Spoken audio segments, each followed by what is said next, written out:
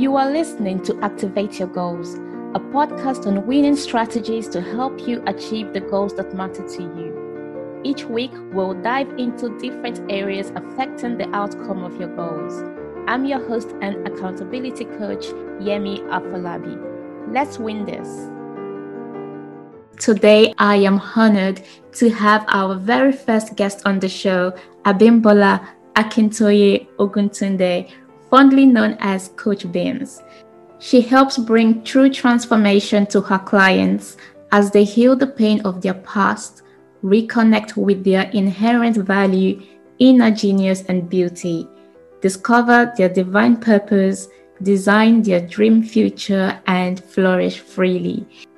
So, Coach Beams, do tell us a little more about who you are and how you came to this point of being a transformational, trauma-informed life and purpose coach. Thank you so much for having me. It's a real honor to be here and to be your first guest as well.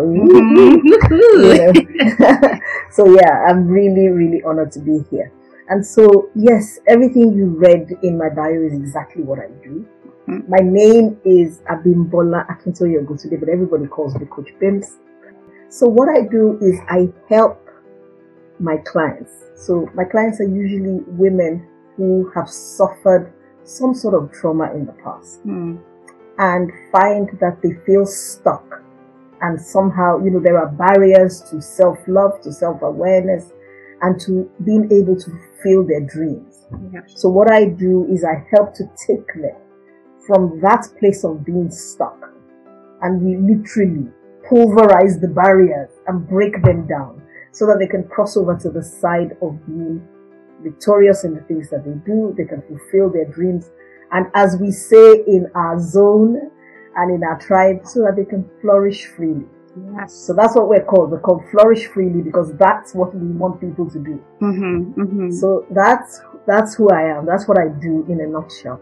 And so how did I get to this point is a very interesting question, because people often say to me, trauma is not the most obvious choice of work to be doing. Why do you do this work?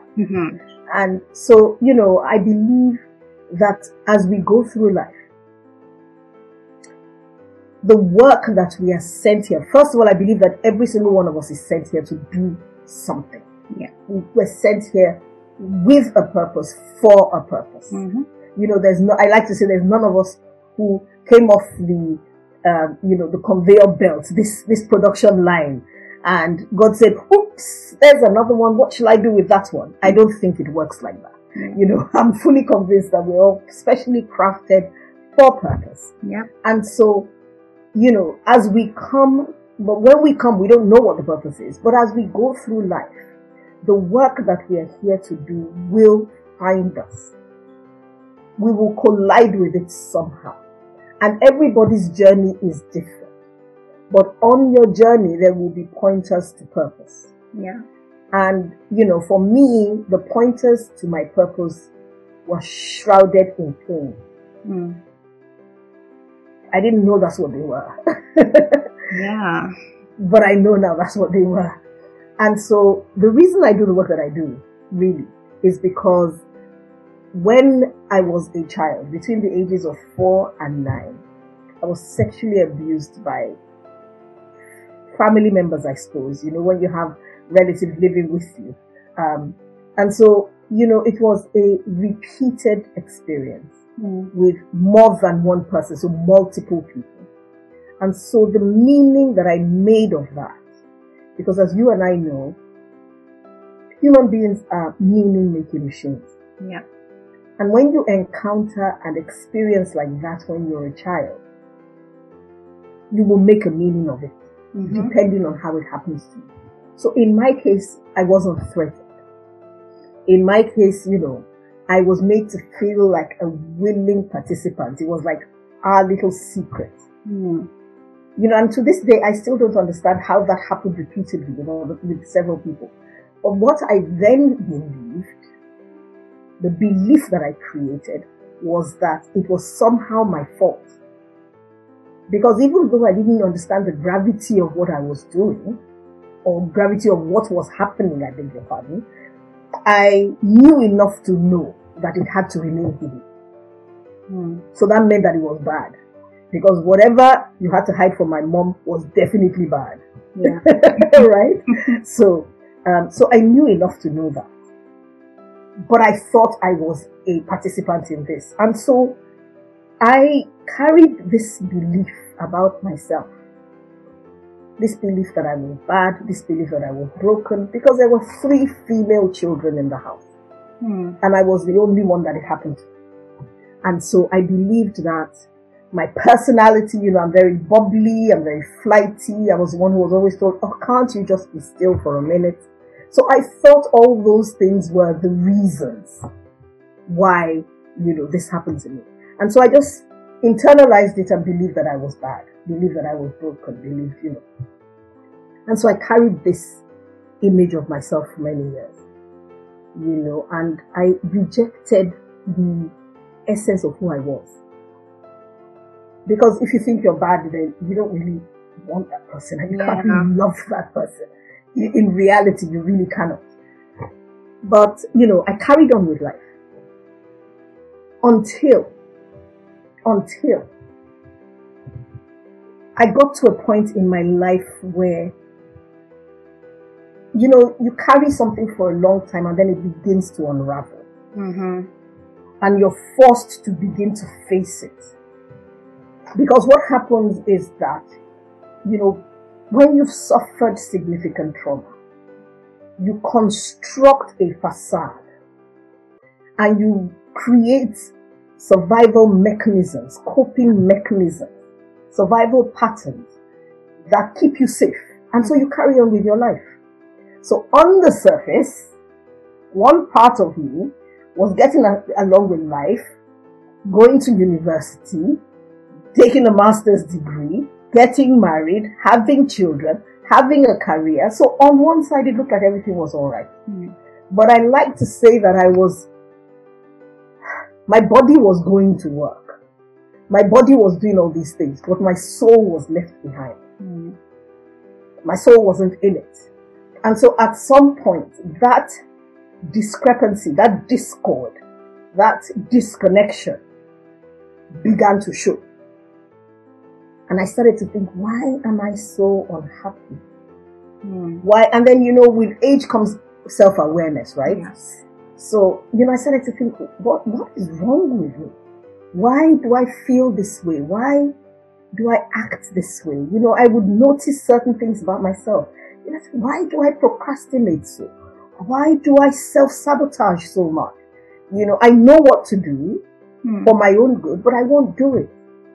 But if anybody else came up to me, I would give everything to them.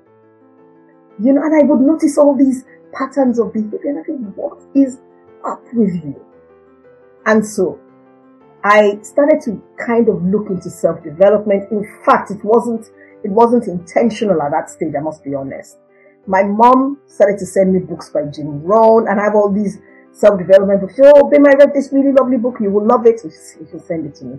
Some I read, I'm going to be very honest, some I didn't really read at the time. And so I carried on with life, but I would have these minor little crises of unhappiness, and they would kind of pop out.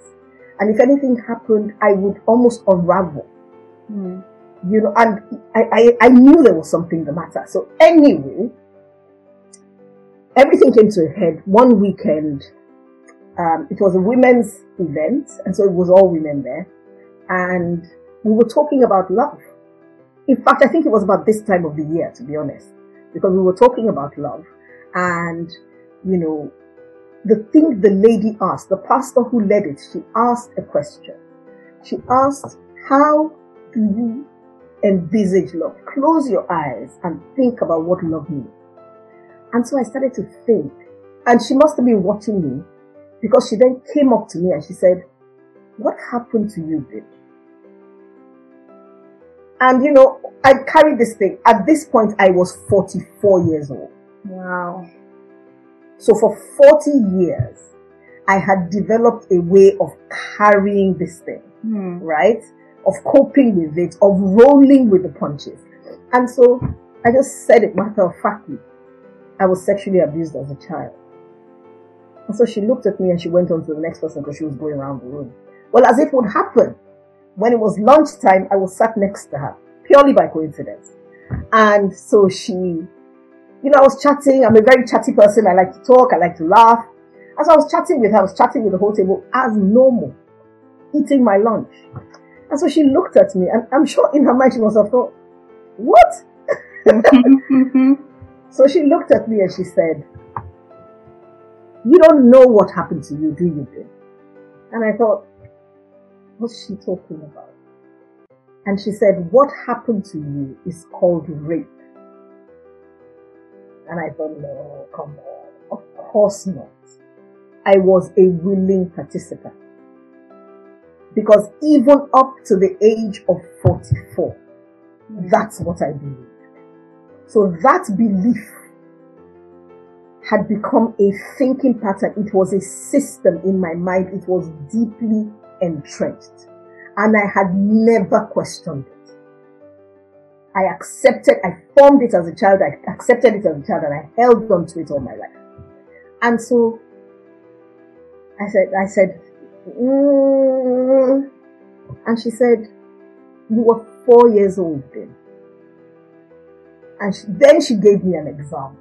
And she mentioned the little girl in church. And she said, so and so's daughter. And she mentioned the little girl's name. Is 5 years old. And the minute she said that, for the first time, I could see this little girl and I thought my brain exploded. Because I thought, how could she possibly know anything about any such thing? And now the interesting thing is that I'm a mother of 2 daughters. And I had raised my children past that age. But my self-image was so broken that I could not even identify with my innocent children. I thought I was always bad. So when they were little, they were innocent. So I couldn't identify with them. And that was the beginning of my breakthrough. Wow. Because obviously lunch was over for me, right? There was no more eating after that. And I just started to scream. I just began to scream. And so she took me to a side room and she talked to me and And so that day, I made a decision. One, that I would never carry the shame again. 2, that I would never agree to bear the guilt that I had carried for 40 years. For 40 years, I was ashamed. For 40 years, I thought I was guilty. And I also said I would, every opportunity I got, I would tell my story to help other people realize that you are not your story. And that by telling your story, you actually set yourself free. So I then began a process of healing. And in the beginning, I tried to do it myself because I really didn't know what to do. And so I tried this and it was long and it was winding and it was this hard work. And so one day I spoke to my GP because then I started to have sleep problems and I started to have all sorts of things.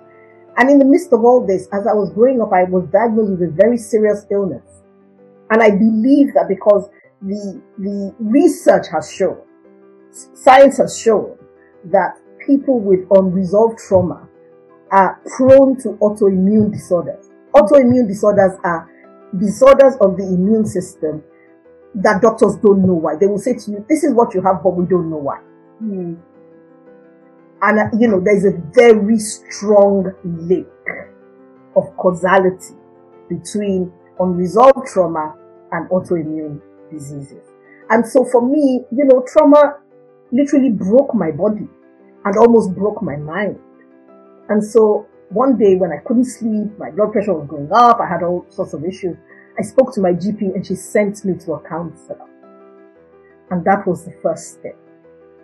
she wasn't really able to help me very much, but she opened my eyes to some things. And then I realized that I needed more targeted help. And so when I got that help, I then trained as a coach so that I could help other people. Because I know that there is an epidemic of trauma. And now, not everybody suffers child sexual abuse. For some people, it's the breakdown of the family relationships. Yeah. For some people, it's, and trauma is not just childhood trauma. You can be traumatized at 70. Yeah. You can be traumatized at any age. I mean, goodness me, we have all been traumatized, whatever age we are, by COVID. Yes. It's people have lost all sorts. We've lost community. I mean, I can't wait till I can comfortably hug people again. I'm a hugger. I haven't hugged anyone in nearly a year. Yes. I mean, it's, it's a lot. And for some people, that's not a lot, because some people have lost businesses.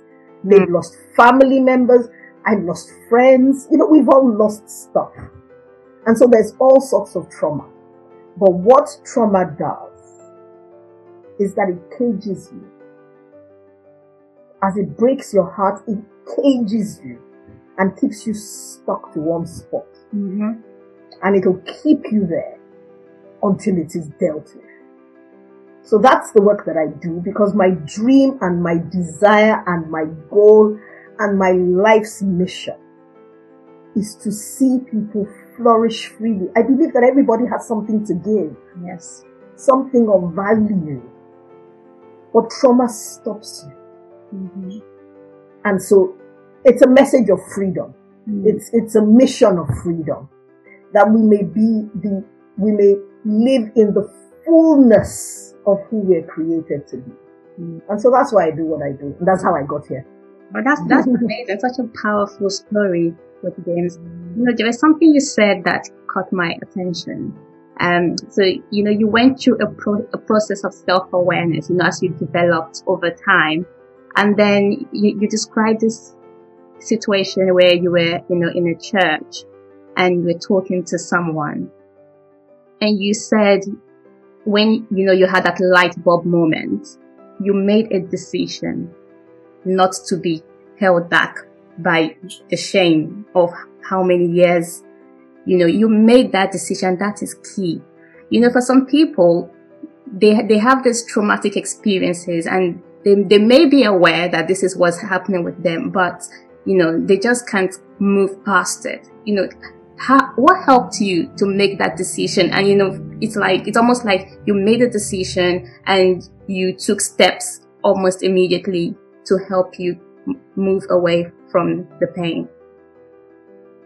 The truth of the matter is that when you have what I call an underlying unhappiness, because that's what trauma will do to you. There's an underlying pain, there's an underlying unhappiness. It becomes heavy to carry. It really does. You learn to carry it, and sometimes you don't even realize how heavy it is. Yeah. Because you become used to it. It's like a permanent jacket that you're wearing. And so sometimes even, dare I say, it becomes a very familiar and useful friend. Yes. Because it gives you, room to make excuses for certain things that you're doing or not doing.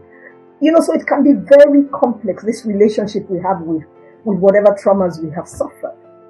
But you get to the point where you're almost desperate. And I think, once you get to the point where you realize your eyes open to the gravity of what you have lost, what trauma has cost you,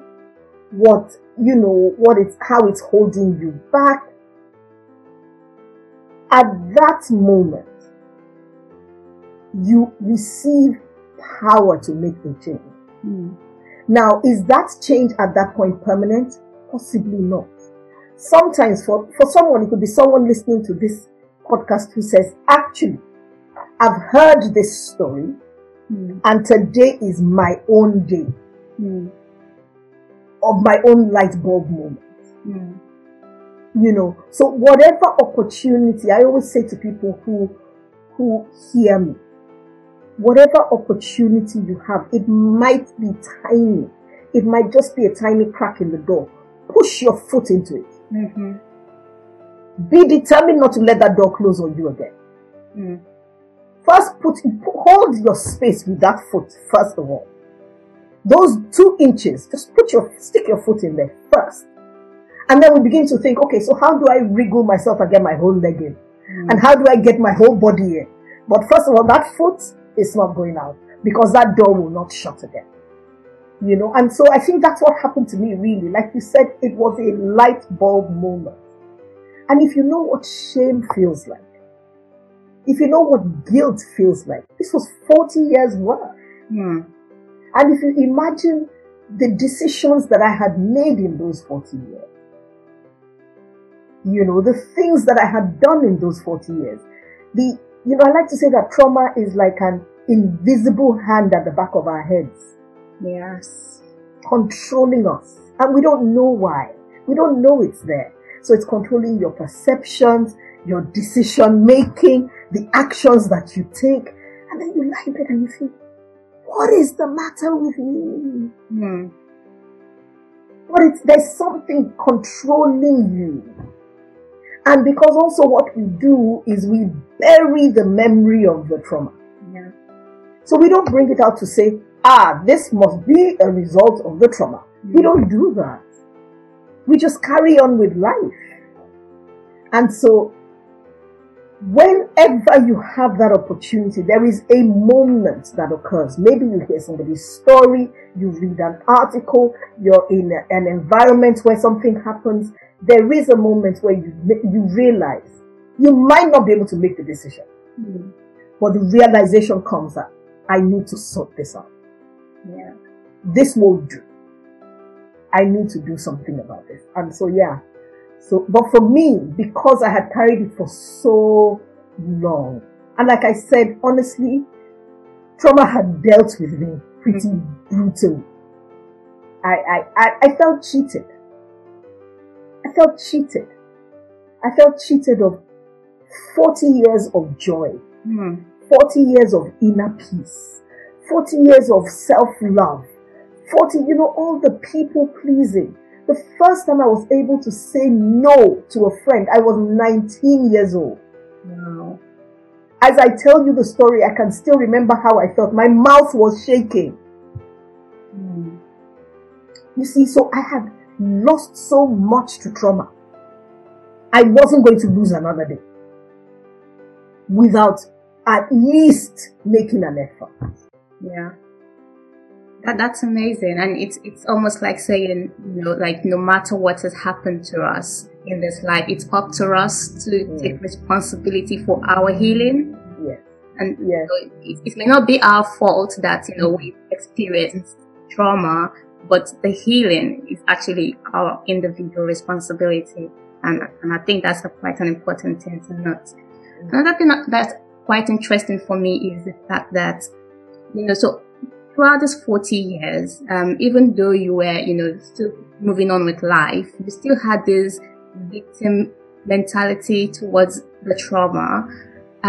But now, after you've gone through this process of transformation and healing, you are now talking from a place of victory, like you've overcome this trauma. Can you, for someone who is still in that dark place, can you try to describe what it feels like now to be free from, the shame of trauma?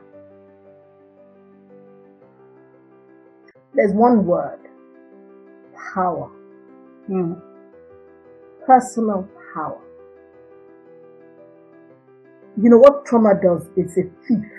It robs you of the power to make your decisions. It robs you of the power of self-trust. Because you don't trust yourself. Because you think, deep down inside, you think there's something wrong with you. So you don't trust yourself. You don't trust your own opinions. You don't trust your own decisions. It makes a mess of you. And so when I look back at that person that I was, who always had a facade on, I put a brave face on. You know, if you had met me then, you'd have said, oh, she's so confident. You know, it was all a front. It was all a sham. And so for years, having suffered that, I look at where I am now, and I'm almost more than just victorious. Yes. I am now also a helper to other people. Amazing. You know, because I realized along my journey that, you know, my favorite aunt says something. She says, God is not a waster. And then I have another friend who says, oh, but don't waste your pain. She's Jamaican and says, don't waste your pain. You know, I love the way she says it, sing song. You know, and it's true. Because your pain is not meant to crush you. It's not meant to crush you. You know, on your way to fulfillment of purpose, like I said, there are pointers to your purpose. Yes. Mine was shrouded in pain. Now that I do what I do, I know why. All my life, I was an informal coach. I was the one people would come to and say, oh, Beam, this, Beam, that, you know, and I would solve people's problems, emotional problems. You know, my friend said to me the other day, you know, you're my Miss Fix-It. Every problem I have, I just think I'm going to call Beam. You know, and it's the same thing, you know, oh gosh, my husband's driving me around the bend. Oh, I'm having this problem. I have this health problem. People call me. I'm not a doctor. But I always had that thing. I talk to strangers in the shops. I talk to strangers on planes. They tell me their secrets. I couldn't understand why. But now I see that rather than just speaking to people for no reason, the work that I've been sent to this earth to do is to stand on the platform of my pain, of my past pain, so that I can gather people around me and help them to create their own platforms to stand on, from where they can launch into their best life. Amazing. And so, yeah. That's amazing. Yeah, and I really hope, you know, like anyone listening to this podcast, you know, like this would be like a light bulb moment, how big, how small it may be, you know, just to help them move past, you know, the pain from their trauma. So just one last question from me is when people, you know, hold on to their pain and the trauma and they use it as maybe like an excuse for not achieving their goals, you know, sometimes it's because it's easier just to fall back on that excuse. But what would you say to such a person, you know, that they don't, because sometimes it feels like people don't want to be helped and they just enjoy, you know, the comfort of their pain and they just created a cubicle for themselves in that pain. So what do you say to such a person, you know, to try, at least try to move out of that bubble? You know, one major thing that trauma does is it deposits fear into the center of your soul. So you're fearful. Now, the thing about fear is that fear doesn't come knocking on your door and saying, knock, knock, here I am, my name is fear. It doesn't. It camouflages itself as other things. Or this is procrastination. Procrastination is a sign of fear. It's because you're afraid to take the step that you need to take because you don't know what the outcome is going to be. Fear of failure. You know that you want to do certain things, you don't want to do them, you don't do them because you don't know whether you will fail and you're afraid of what that will mean about you. What does that mean? What does that say about me? And so there are lots of things that we do. So when someone appears to be enjoying their victim status, it's not because they're enjoying it. It's because it's become a familiar blanket. And the fear, even though, you see, this is the tragedy. they're in an unhappy place. Yeah. Because there is nobody, and yet to meet anyone who says, my dream and my plan for my life is to not achieve anything. I've never heard it. Oh, no.